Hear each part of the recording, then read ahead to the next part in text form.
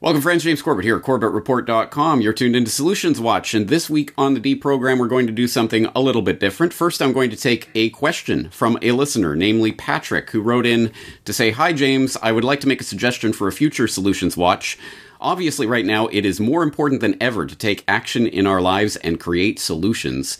I think that one of the best actions we can take is to stop feeding the beast system. This is easy in theory, take all money out of the stock market and banks and stop making any purchases from evil companies, but more difficult in practice. Many people rely heavily on retirement accounts or other traditional investments within the mainstream financial system for their financial security, which are in turn feeding the establishment corporations and banksters. As Catherine Austin Fitts has said, we are building our own prison.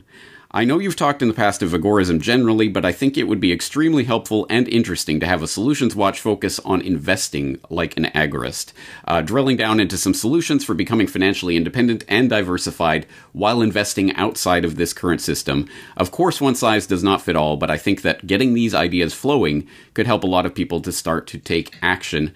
Best regards, Patrick." Thank you very much for that, Patrick. I couldn't agree more. In fact, this is something that I keep going back to in my work, perhaps most recently in my recent newsletter on how to play 3D chess, which I will commend to your attention if you haven't read it yet, which comes to the conclusion that I think is the inevitable conclusion. Yes, this is a rigged game. It has been rigged against you from before you even started playing, and the only way to win the rigged game is to not play their game.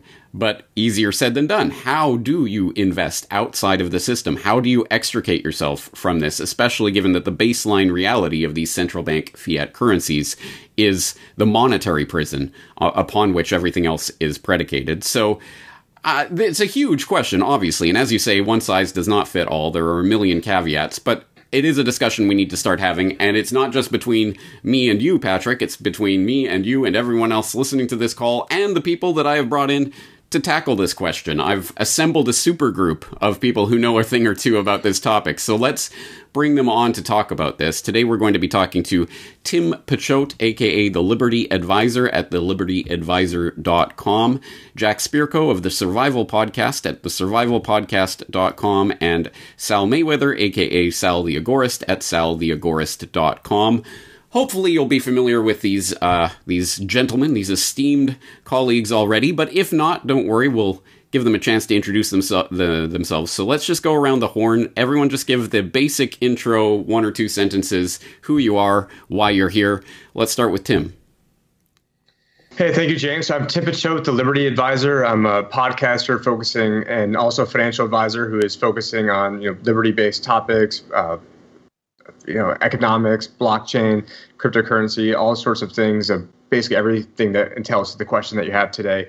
And as you mentioned, you can find me at thelibertyadvisor.com, where I'm encouraging everybody to, I actually got off Facebook, got off all those platforms, so you're going to have to go to the website where you can find the alternative media places where you can find my content going forward. Awesome. Jack. My name is Jack Spirko. I am the founder and host of the survivalpodcast.com. We've been online since 2008. We've consistently been a top 10 podcast in the philosophy category on iTunes. About 250,000 listeners per show, and we've been doing this, like I said, since 2008. And we cover everything on independence, liberty, and wow, there's a big buzz there. So I'll let it go, and maybe that's going to go away, I hope. All right, and Sal. Yeah, so I'm Sal Mayweather. I have a podcast called The Agora, and I blog about agorism at newlibertarian.io.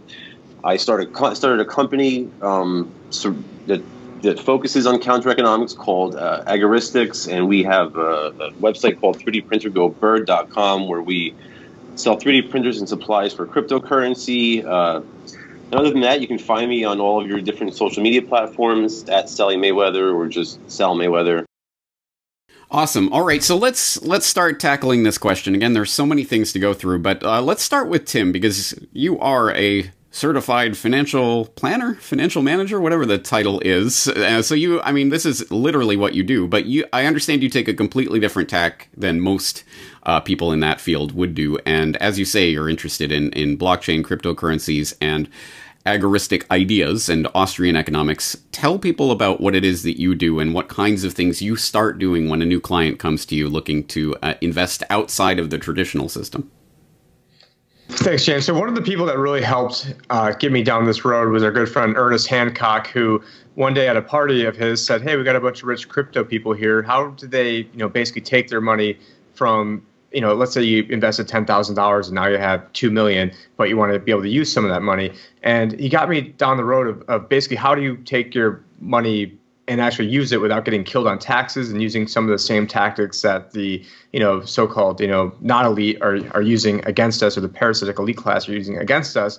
And so I went down that road of how, Bitcoin early adopters could basically use the same tips and tools as the, like the Bill Gates of the world. And that also then led me to, figuring out how to have different types of crypto IRAs where you could have actual Bitcoin, where you have the actual private key in a retirement account. Because I know that because the thing is, some people want to say there's a lot of different ways to tackle this, but if you're 65 years old and you have $800,000 in an IRA, the discussion of being in the system or out of the system is already a little bit too late at that point. And so there are different ways where you can basically make the best out of that situation and either, move some of it into physical gold or silver, or, and there's, I don't have a one-size approach to everything that's going on, but people should have some sort of idea of what they want to do, what is important to them, what their goals are. Because if you don't have an idea of what your goals are, you're never going to be able to get to where you want to be. And then I also like to think of, okay, close your eyes and really imagine, what if you had 10 times more than what your goals are? Would your goals change? Would you want a bigger house? Would you want to retire earlier or move on to that next phase of your life? Would you want to help out the community more? Like, what is really important to money about you? And then try to reverse engineer to at least hit what their minimum goal is, while then, planning for the worst, hoping for the best. And certainly with what's going on in the world economy, or, this entire rigged casino that's going on, I don't think there's really ever been as much of a bubble. But when the bubble is in the actual underlying currency, it's a much different mechanism than your traditional stock market bubble, because you go back to like an example like Germany, and I think 1910 their stock market was around 400, then it went down to 100, but then by 1923 it was 27 million or somewhere right around there. And the thing is, it's not because things were going great in Germany, it's because the currency was debased. And I think on a not even that long time horizon, that is going to be the case as they try to have and not to borrow a title from the Jeff Berwick and Charlie Robinson book, but The Controlled Demolition of the American Empire, where I firmly believe that this is all a controlled demolition to problem, reaction, solution to get us into a central bank digital currency. And at that point, when they have us all on their grid, they're going to, at that point, completely have us by the you-know-what, and be able to charge negative interest rates, to have all these different schemes of once, they break our legs and try to give us a crutch to say, hey, you were talking to James Corbett and he's a thought criminal. So what we're going to do is we're going to make sure that you're not going to get your new $1,200 a month stimulus, or we're not going, and they're going to keep, upping the ante and upping the ante. And so ideally somebody should really figure out a way to have a business doing something that they love. And so, not to sound corny, but it's, to do something you love and you never have to work a day. But, it doesn't start like that from day one. So I'm sure with James, when you, yep. Yeah, no, you raised such a good point there. I mean, first of all, yeah, what is your situation? Obviously, that's going to, if you're 20 years old and getting into this, it's going to be obviously light years different than if you're 60 years old. But secondly, yeah, what is your goal? What is it you want to accomplish, and what do you want to do with your life? That, I think, is one of the most fundamental parts that often gets excluded from the investment equation. What do you actually want to do in your life, and build your life around that? And Jack, I know that's kind of the one of the fundamental ideas that you often work with in your podcast, talking about how to build based on what your goals are, determine those, and then try to construct your life around that. Talk about those principles and how they apply to investing. Sure. I mean, I'm bullish on cryptocurrency. I've been an adopter since about 2014. Had I got on a little earlier, I'd be coming to you from the island of Jackistan right now instead of North Central Texas. But I try to stay a lot more broad in my definition of investments, I think, than most people do. So today I spent most of my day, working, which involved putting about 250 plants in the ground. And to me, that's an investment, right? Because that's going to come back to me this year. It's a relatively short-term investment that's going to produce food for me that I'm not going to have to buy.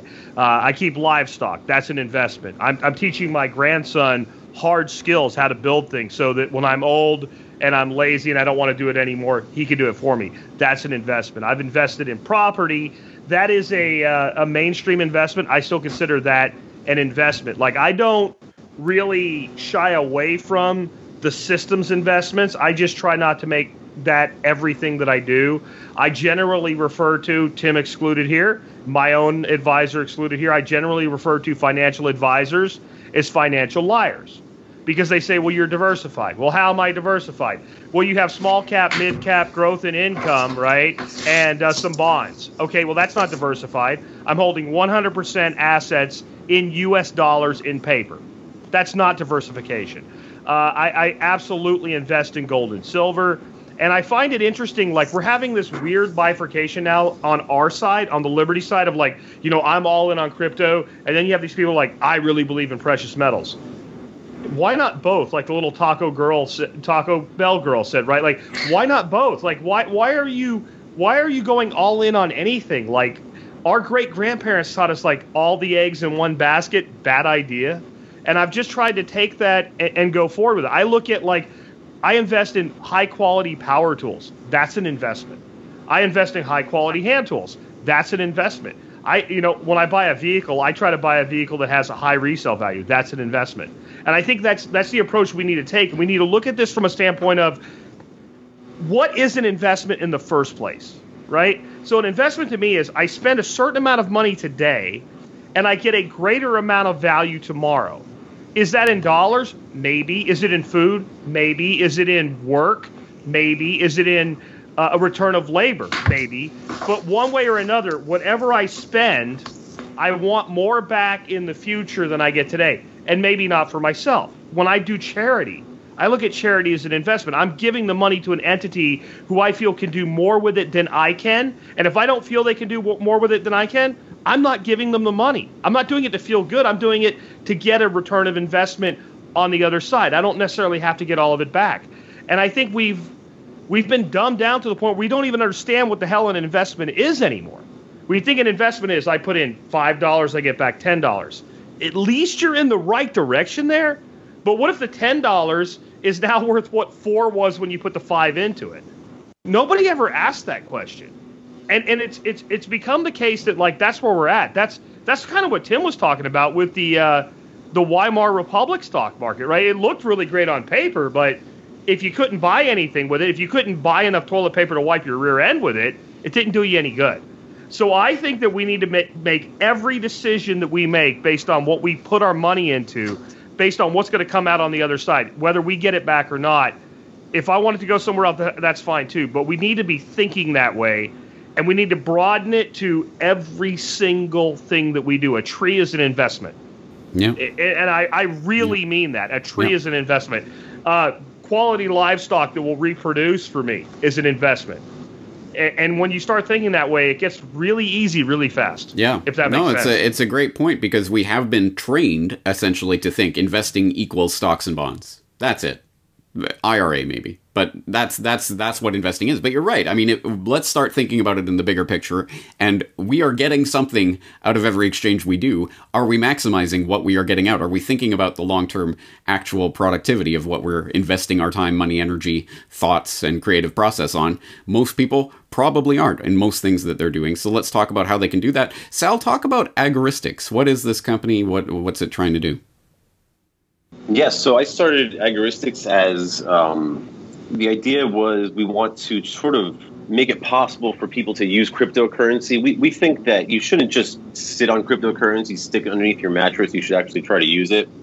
That's the only way we're going to replace USD or fight the Fed. So we're trying to enable it. It's not as easy to spend cryptocurrency as it is to spend fiat dollars. So we're trying to change that. And we have other projects we're working on that will be coming out soon. But, to me, the whole concept, it's not, we could sit here, James, we can enumerate the different investments that agorists have, are, and will be making, but it's probably more useful for your audience if they can understand the concepts that we're using or the principles that we're putting into practice here. So the first principle or the first concept I think is important to understand is this idea of agorism as like socio-political entropy. All right, so I'm going to speak to the nerds for a second.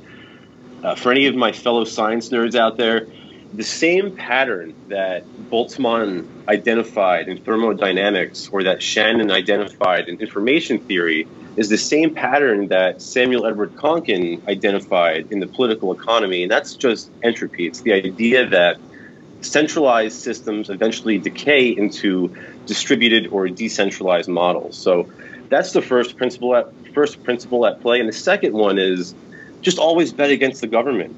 Always. And if that sounds overly simplified to anybody out there, I would just refer you to Hayek's Pretense of Knowledge, without getting too deep into the weeds right now, or Mises's Economic Calculation Problem. And when you combine those two principles, I think you come to the conclusion that agorism is just about we're looking for centralized statist entities, and we're looking for alternatives, and we're investing in those alternatives. That's essentially what agorist investing comes down to. All right, well, let's not oversimplify the other side of this equation, because people are going to look at this and say, well, okay, so what if we all took, say, Peter Schiff's advice back in 2008, and when the big collapse happened and everyone just shifted everything into gold and had sat on the sidelines while the stock market, record highs, it's party times for the past 13 years. And there's something to that. You would be richer in USD if you had done that, just go into the blue chip stocks.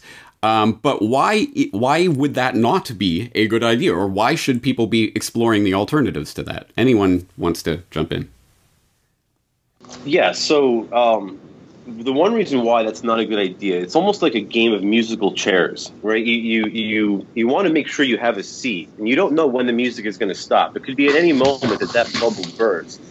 And if you want to ride that bubble to the top, and if you can time it, then God bless. But it's a very, very difficult thing to time that market. It's a much safer bet to transfer your value, transfer your assets into non-inflationary assets that the government can control. So you can do that. You can ride the bubble to the top, but it's a very dangerous game to play, and most can't time it as well as Peter Schiff did back in 2008. Well, I don't think Go ahead. Yeah, I was going to go exactly what you said. So, I mean, there was things he did before 2008 where he shorted the market, but that was only for small different hedge funds that he had created that was only for accredited investors. But I started my career actually the day Lehman Brothers collapsed, September 15, 2008. So, great time to welcome to the business. And, I had to basically take a financial advisor sales job because there was no way that I could try to become a stock analyst in 2008. I mean, it was like trying to become a Hawaiian Tropics bikini girl. I mean, there's no chance I was ever going to have a chance to become a stock analyst in 2008. So I did what I had to do. And I rode that bubble, and late last year I gave a speech at Anarchapulco where unfortunately James and I were speaking at the exact same time.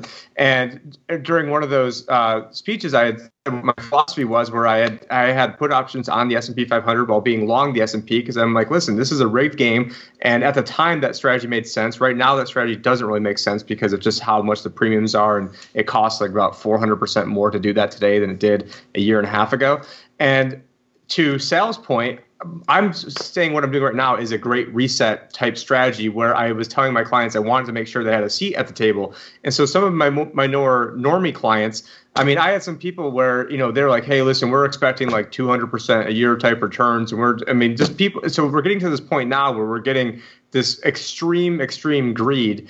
But the thing is, the system cannot allow the greed to ever go down, because since the money is based off of debt, it's not money, it's currency, but since the currency is based off of debt, if you have any sort of deflation in financial assets, all of the dominoes fall. And so they have to keep pretending that they can keep raising things. And to James' point, at one point you had mentioned about diversification. Well, in 2008, diversification didn't actually help you out. Everything went down. Some of the bond markets, I guess you would have been okay in bonds in 2008, but we're in a different situation. 2020, everything basically went down. Everything basically collapsed. It didn't matter like how diversified you are. Now, my strategy at the time, did pretty well. But going forward, the bond market, no one has basically ever retired who is 60, 70, 80 years old right now in an environment of rising rates. And so there's something called interest rate risk. And so if you have a 10-year duration bond and rates go up 1%, your underlying principal gets 10% gets basically lopped off the top if you need to go cash in that bond to go sell it. So a lot of retirees think that they're being super safe and they're being liquid. But then imagine if rates go up 2% because of compounding. Now you're down about 22% if you need to cash out. And so so for anyone that thinks they're being safe in the bond market, you are absolutely. Now this is a quote I've heard Peter Schiff say is you are picking up pennies in front of a steamroller. And so at this point you're getting paid basically nothing to be in a bond. You're lending money to zombie bankrupt corporations or zombie companies that are using the world to enslave you. And so right now I'm telling people, listen, I'm not investing on and this was really only something that it came to be. It was really when that whole so-called Capitol riot was going down. And that's when I knew for sure that at that point, I knew that the Democrats were going to control everything and that they were just going to ram through whatever they wanted to call roughshod. I'm like, listen, at this point, I'm not investing to see what we're going to do quarter by quarter. This is eventually, if the reset happens tomorrow or if it happens 5 years from now, it's immaterial because I want to make sure that we have a seat at the table. Because eventually there's going to be a lot of people with not a lot of seats left. I mean, there's only 21 million Bitcoin that's ever going to be created. That's not even enough. I think there's 20 million millionaires in America. So barely every millionaire in America could have one, let alone worldwide. And, I don't want to hog up all the time right now, but it's just what worked in the past is not necessarily going to work in the future. And to James' point, I don't know why people are camping these, it has to be gold, it has to be silver. I mean, you should have something liquid. And so I think everybody should at least maybe have 3 months of their expenditures liquid in silver, because if you have it all in cryptocurrency and crypto's down 80% and now you need to start selling your crypto to go fund your life, and I mean, that's a very, very hard thing to recover from. Just anyone in the ICO market in 2018 that was raising money in Ethereum late 2017, they were all wiped out. And so it is important to basically have risk management strategies where you're not going to just have all your eggs in one basket and be wiped out when everything else goes down. Yeah. So you started this out with asking about Schiff and gold. And I want to be clear. I like dinosaurs and I like Tyrannosaurus Rexes. And Peter Schiff is a really great Tyrannosaurus Rex. And when I was a kid, I loved Tyrannosaurus Rex. Man, I wanted to be a dinosaur digger and go out and find T-Rex eggs and stuff like that. And so when I hear him talk, I'm like, that's the greatest strategy I've ever heard for yesterday. And it feels to me as though, and I really do respect the guy, but I love his quote that money goes where it's treated well. I really appreciated the work his father did. I hate the fact that he died in prison, but I just feel like, come on, let's come into the modern age. And I feel this like hatred of crypto is a complete and total misunderstanding by someone that is so locked on to what used to work, they can't see what does work now. And that's where I'm saying I don't want to walk away from silver and gold. I've advised 5 to 10% of your net wealth in precious metals forever. Like that, I mean, since I started, that's what I've been recommending. And I advise about the same amount in cryptocurrency.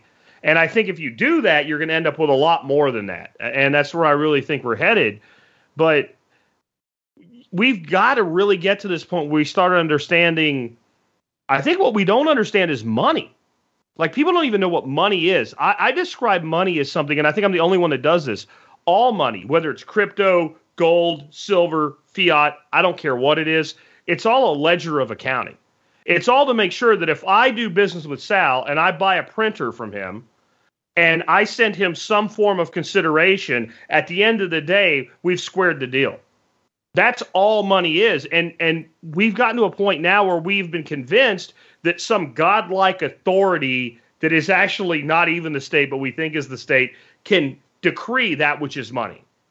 And all we really need to be able to exchange is basically obeying the laws of thermodynamics. Money's energy, or a symbol for energy. Anything that I do of value had some form of energy go into it. Anything that, James, you do that has a form of value that comes back to me had energy that goes into it. And money, or anything we use as a medium of exchange, is simply a way that we square that between us and make sure at the end of that transaction that we're back to par. And I think once you understand that, and then you take what Tim was alluding to there with the scarcity of assets within the crypto space, you get to a point where I can either have my money work against me or for me. And that's why I'm so bullish in the crypto space. And I got a little distracted there on the static, but I hope that makes sense. No, you make some great points. And I think that also raises the other half of Patrick's concern here. It's not just about investing for the sake of what I can get out of it from myself and my own worth, but also because when we are investing our time, our energy, our money in these big global corporations that we know are playing with the beast system in one way or another, we are contributing to ultimately our own demise, our own downfall. So that's another factor, I think, in what goes into this. Not just what are you investing in terms of what you're getting back directly, but what are you investing in? What are you giving your time and your energy and your concern, your money to, in order to build that thing up? So what are some ways that people who are concerned about this system can divert their money from the big global behemoth corporations into supporting the businesses they really want to support? I'll throw in on that. I'll throw in on that if you want. I think one that it doesn't really fit the conventional, but it fits the unconventional, is homeschool your freaking kids. Get your kids out of the beast system that is the education system. That's really an indoctrination system. I've been just fascinated at conservatives accurately pointing out how bad the education system is, and in the next breath, we need to open our schools. And it's like, oh my God, guys, really, come on. You almost had it. I feel like that guy in the Geico commercial with the fishing rod. Ooh, you almost had it, right? Come on. And now let's think about this. You taking your kid out of school is probably going to cost you more money. And that doesn't seem like a good investment. But what it's going to also do is it's going to cost the school that your kid would have sat in, it's going to cost them money. Because they get paid by ass in seat count. That's why they freaked out about attendance over the last 10 years. Where you have to have 47 no's from 52 people that say it's okay that your kid's not in school now. That's where that comes from, because they lose. What do you gain? What you gain is a child that grows up with your values. People send their kids to school for, 13 years for the majority of the time. So the kid spends more time with an administrator than they do with you. And then they're shocked when that kid's 20 and turns their back on all your values. Duh, somebody else raised your kids. They're espousing the values that the person that raised them gave them. So I gain, number one, in my case now, it's my grandkids having my values. I also gain them having the skill sets that I teach them, because we're doing shop class. So my grandson last week is outside burning wood on my new workbench for me. But I also am taking away, we talked about taking away from the system, right? So I'm taking them out. I'm giving them one less person they get to shape. I'm still paying my property tax, but yet the allocation now has changed. I'm changing the calculus here by removing my child from school. And then just what else can you do that with? I make, here, hold on a second, since we're on video. That's apricot mead. I make my own mead. I make my own alcohol. I will do anything I can to not contribute to the beast. They take money from me because I like to imbibe. So they take money from me in what they call sin taxes. Anything I can do to make less go in is worth doing. If it puts more in my pocket, fine. If it doesn't, it still puts less in their hands. The one thing I think we can go across the political spectrum with, and the only thing I can think we can go across the political spectrum with, is no matter who you are, your government does something with your money that you find reprehensible. And that's something we need to be teaching people. You need to think that way. You need to understand that no matter how much you love government, they're doing something with your money you hate. So wouldn't it be great if they didn't have any of your money, or at least less of your money? And that's kind of the mentality we have to come at this with. And it's very doable. There's so many things we can do to make this happen. Another point to your question, James, just to add on, I agree with everything Jack and Tim have said so far. But another point is, it's important to remember that agorism, we're not just profit-seeking entrepreneurs. We're also seeking disruption, right? There's two sides to the agorist entrepreneur. It's not just profit. So we want to sort of be entrepreneurs in a disruptive way. So one way you can do that is to innovate, right? To sort of try to build these systems that we're all going to be using tomorrow, build these decentralized and distributed models. Things like blockchain infrastructure, right? There's a lot of work. We're still really early in terms of, I know we've spoken a lot about cryptocurrency and stuff, but that infrastructure a lot of it still isn't there. It's waiting for some entrepreneur to come and build it. And that's going to be a huge opportunity in the future, not just surrounding, cryptocurrencies, but also tokenized securities and assets, which is another sort of area of the blockchain that I'm really interested in terms of investments. Smart contract infrastructure. All sorts of things are out there. Non-custodial financial services. There's so much room for innovation out there for people who know how to build these systems that really the opportunity is almost endless. Good points. Tim? Yeah, no, I couldn't agree more. I'm just, when it comes to, tokenizing, different securities, I mean, one of the big things is we've got the government in the way of allowing that to actually happen. I mean, you take a look at how antiquated the stock market is. A lot of this GameStop saga, and I hate to defend Robinhood because it's really the whole system where when you sell a stock, it settles in 2 days. And so what was going on with all this trading going back and forth and with having more shares borrowed than even exist, which actually is illegal, they're going to have a collateral requirement, but there's no real reason to have to wait 2 days for your stock to settle.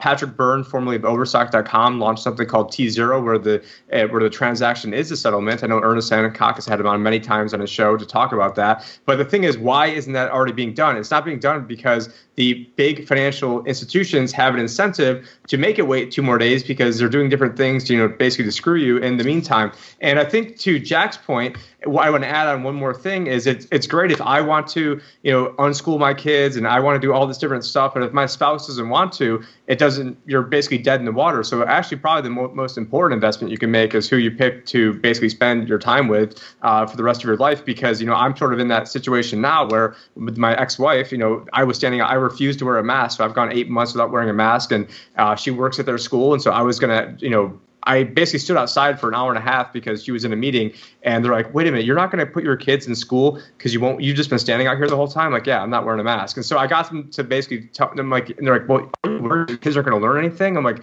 they're 4 and 5 years old, and all they're going to do is learn propaganda, and I don't want them here anyways. They're like, okay, we'll let you go in to drop them off without a mask. So that was me saying, I don't care. I don't want to go in to drop my kids off. So, and I'm willing to spend my time out here with them in the parking lot rather than going inside of there. And voting with your wallet is another thing. So, there's different pizza places by me, different other, restaurants that don't hassle me about not wearing a mask. And the owners know this thing's a whole pandemic. And so I go and I spend my money with them. And I don't try spending my money with the people who are saying, hey, you're not wearing a mask, you're going to get everybody sick. And so, it's just how you treat people. And then to Sal's point, right now I'm trying, the vision that I had about 4 years ago is I'm right now in the midst of trying to create a cryptocurrency investment company where all the fees can be paid in crypto. You can invest into actual crypto, do it on a scalable fashion to basically be the bridge where I was trying to do things from a complete agorist perspective and as much as I could within the system. But what I found out is most people don't care about holding on to private keys. They don't care about doing all the things they should care about. But if I can get them to a much better, sort of like halfway solution, and then once they realize, oh, wow, this is actually doing way better than my traditional stuff, then eventually getting them to the point where they have it on a private key or they're doing a paper wallet or they're having some sort of multi-signature. But it's taken me about 3 or 4 years to realize that the average person, unfortunately, doesn't really care about all the things that we're talking about. And so I'm not just trying to preach to the choir. I'm trying to get people and be sort of like a halfway step and then say, hey, but then once you're ready to go all the way, we've got the tools to go all the way. But just doing so in a framework, especially in the financial system, I got a lot of arrows. I lost my job for doing this, for trying to tell people how they could sell Bitcoin in late 2017. The company I was with, I was an independent contractor, said, you're not allowed to give this speech at Anarchapulco because you're talking about Bitcoin. We've banned 17,000 advisors from talking about Bitcoin. So I stepped away from, for the first time in my life, I was making money and then basically was out of the game for a year, had to sell my house. And so I took steps backwards to go forwards. And so sometimes if you're in a job that you don't like and you're doing, start a side hustle and then eventually when that side hustle starts, becoming something, then it can become your main thing. And so I'm sure it wasn't easy when you decided to, just start doing all the amazing work and research you do and starting off with 0 subscribers. And it's not like you started day one with 1,000 different Corbertiers and patrons and everything else. And so but people, I think no one is really willing to take a step backwards sometimes you got to take 2 steps backwards to take 10 forward. And I think this, and what are some people doing with their time? I mean, so many people were off or laid off and they're out playing video games instead of learning a skill, learning how to video edit, learning how to different microphone setups, all sorts of things that people could be doing. And so it's just how you spend your time and then trying to build a better future. Absolutely. Actually, that's a good way of framing it, because I never, ever, ever have ever thought of my website as a business. It isn't a business. I never got into this at all, even thinking I'd make a single penny out of it ever, and I didn't care. I was doing it because I really wanted to do this, and I wanted to share it. And I did this for 4 years, basically as a second full-time job on top of my full-time job, before I finally was able to make it my full-time job, because I do have subscribers now, and I do have people listening, but I've never thought of it as a business. It isn't a business. It's what I do. And that's, I think, that's my idea of investing. This is my creative energy, my passion. I put my time and effort into this because I want to do it. And, well, I'm blessed enough to have people who will support me in doing that. But I think that's the kind of situation that we should be looking for. And I think you're right. I mean, obviously, it's a huge amount of work.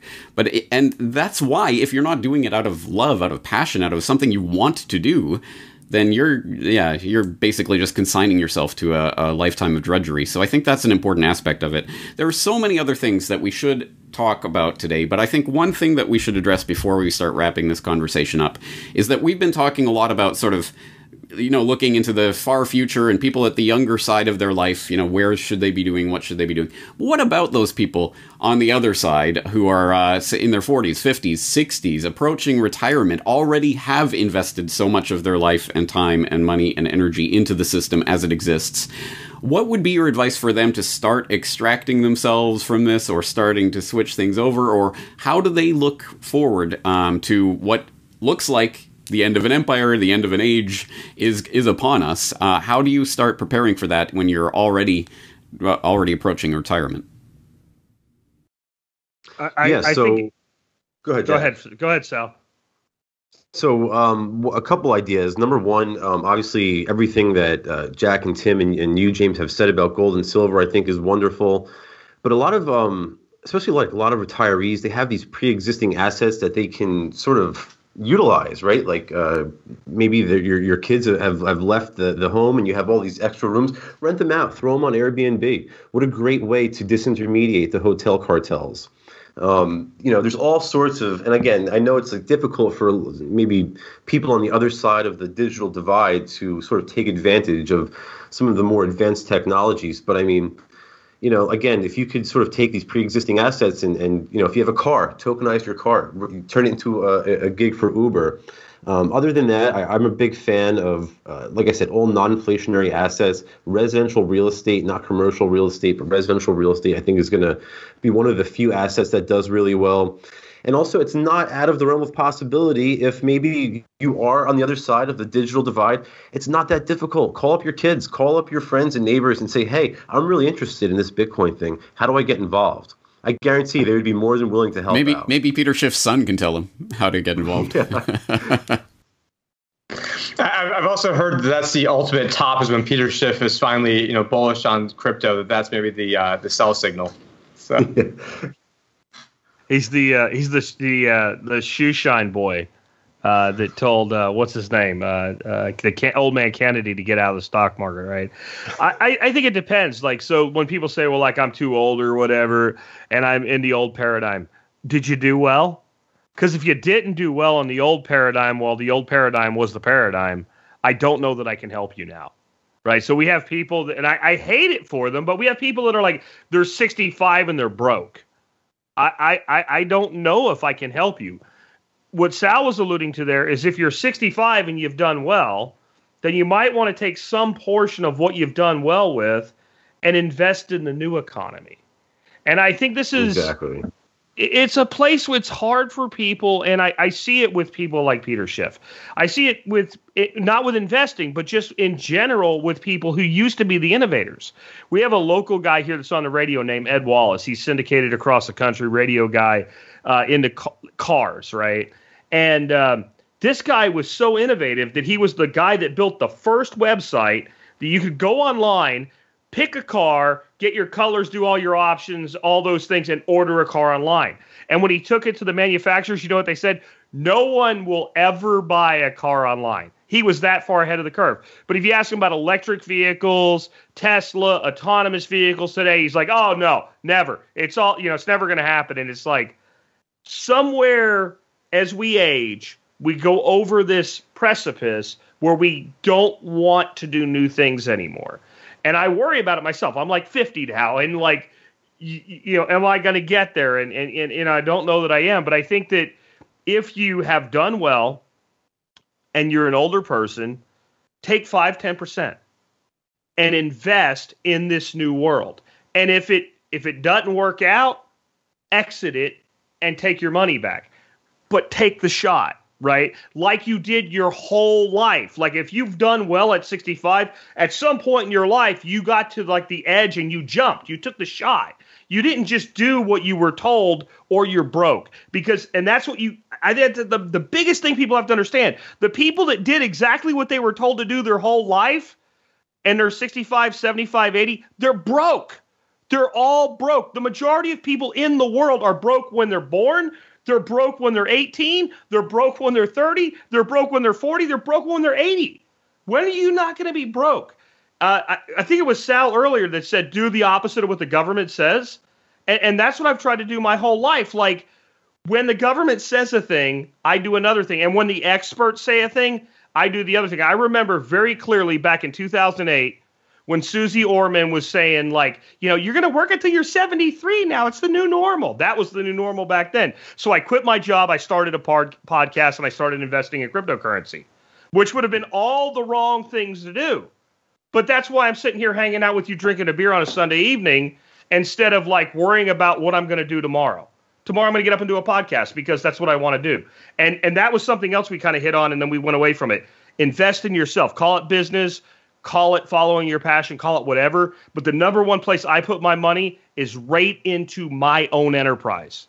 And instead of calling it business, call it your enterprise. What do you do to bring value to the world? Invest in that.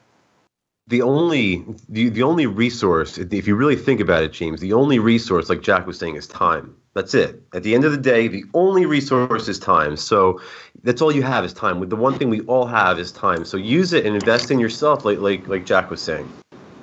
Yeah, excellent points. Invest in yourself and grow the world that you want. That's ultimately what I think. What I care about is that we are creating a world. Whether we know it or not, we are creating a world. Every time we make a purchase, every time we interact with someone, every time we spend our time or energy or money on something, we are creating something. We're growing and fostering something. And if we have that in our mind, you said it earlier, Sal, vote with your wallet.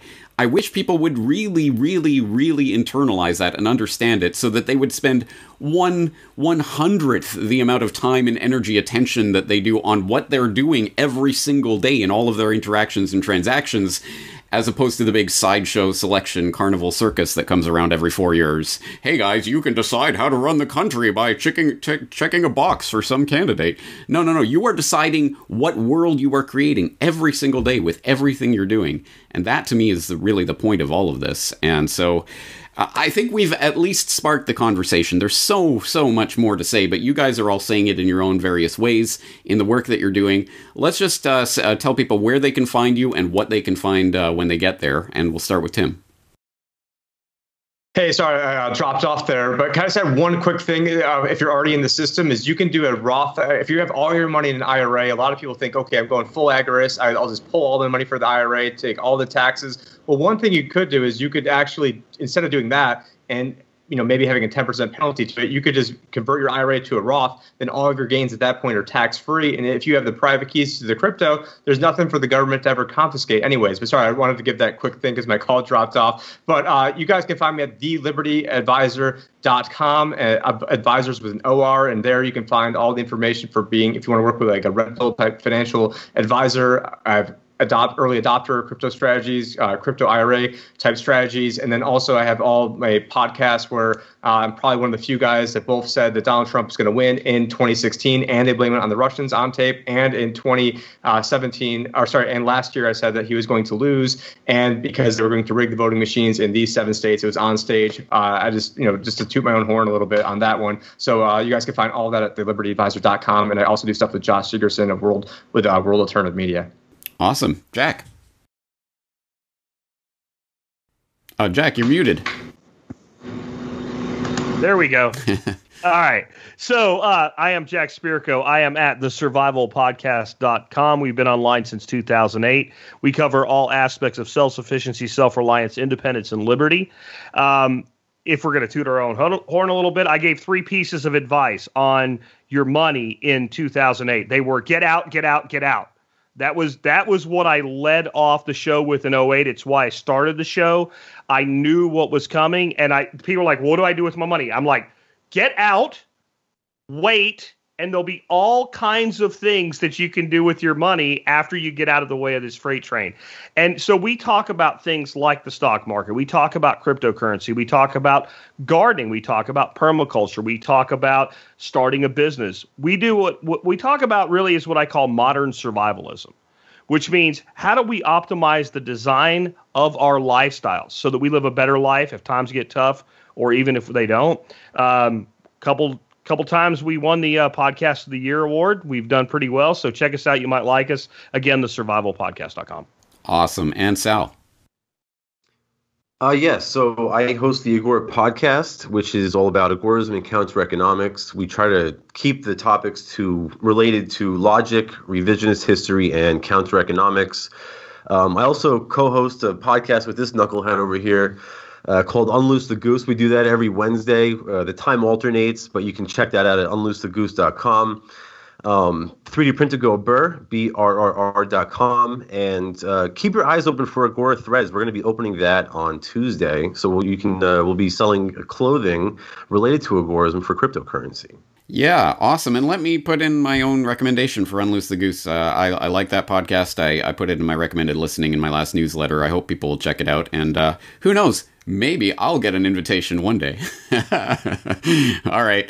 Okay, guys, we're going to leave it there. As I say, there's so much to this topic. I'm sure we'll be circling back to it in various ways, and I hope we'll be talking to each of you individually and maybe together in various forms in the coming months and years. At any rate, that's going to do it for today, guys. Thanks for your time.